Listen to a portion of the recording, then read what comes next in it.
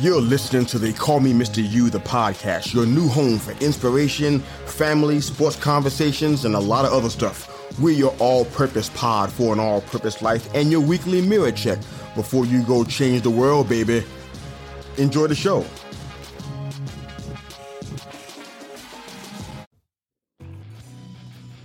Hi, I'm your host, Mr. You. Please enjoy this brief perspective, specifically for your ears. A few minutes of your time just might change your mind. We're keeping it all the way short. Elimination testing. Yeah, I'm not sure if you're familiar with the concept, but just for example, if you discover in the course of your life that you have a severe allergic reaction to something, but you don't know what the source of it is, you don't know why it's happening or what's causing it, most medical professionals, anyone's worth their salt anyway, are going to suggest some semblance of elimination testing or even an elimination diet. The goal and approach of an elimination diet is to cut everything out and then slowly reintegrate the food items back in until you find a reaction. Usually this is a 3-week process, from what I understand, but without bogging you down with a bunch of technical terms that even I don't think I understand or want to, it would be what happens when you remove everything to find something. Just to be clear, it would mean that you would remove everything in order to find something. You know, all the food items, fabric, materials, articles of clothing, bedding, cologne, perfume, everything will be removed from the equation, from the picture, from the environment. Anything you come in contact with daily is removed all at once.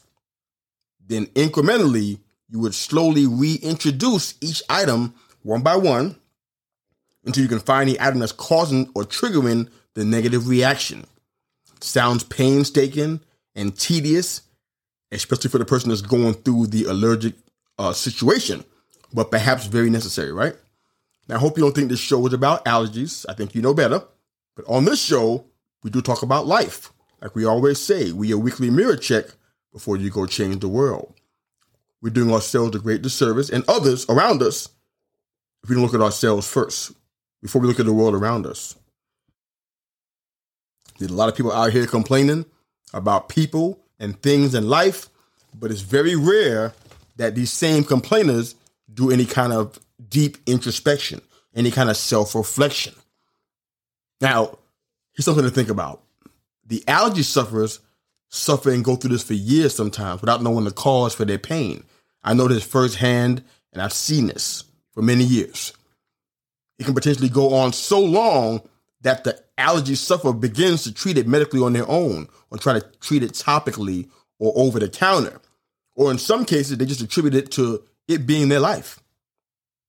It's just a new normal. Just a part of my life, I guess. Something I have to deal with. This is my cross to bear. But what if the people around you are making you sick? How do you solve that problem? See, with allergies, you can just do elimination testing, elimination diet. Take foods out. It may hurt you a little bit from a natural urge standpoint because you like certain things. It may hurt you to not have to have a certain food item, whether it be a burger or tomatoes or something like that, because you crave it and you're so used to it and you're accustomed to it. But what if the people around you are making you sick?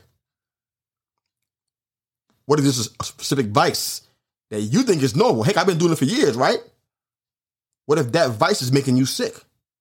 Not so easy to remove people wholesale from your life or specific vices that you've been doing so long and now you have an attachment.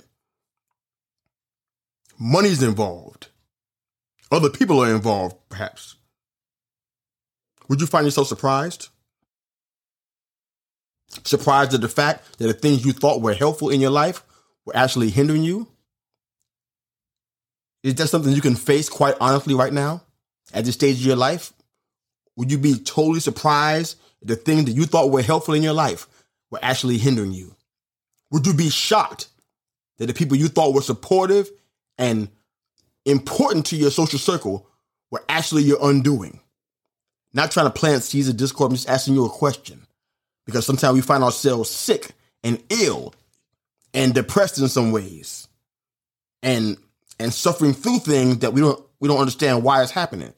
Is it totally impossible that the people in your life that you thought were supportive and important and critical to your social circle were actually your undoing? Is that impossible? See, removing somebody from your life is a lot harder than removing articles of clothes or temporarily staying away from certain foods. Most people that I know or that I talk to would never undergo this test. It's a sacrifice I don't think that a lot of folks would make. It's just too much. They get rid of their favorite food before they get rid of somebody who is not good for them. Somebody who they've invested years of relationship into. And also folks who value family more than anything, above everything, even to the point even of worship, believe it or not. They may not even understand what family actually means and can't even define it. But it doesn't mean a whole lot if it's not a productive, unconditional, loving environment. But I guess it doesn't matter to most folks. If it feels good and provides comfort, that's good enough for me. But really, just to be honest and transparent, it's really not possible to get healthy in an unhealthy environment. It's not possible to get healthy in a continually unhealthy environment. See, with allergies, you can throw the food out and just stop eating it.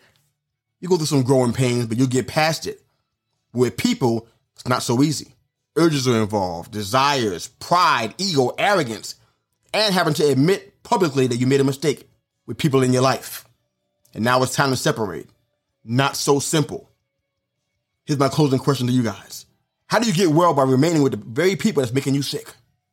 How do you get well with the same people that are making you sick? You can't. You're keeping it all the way short. Coach out.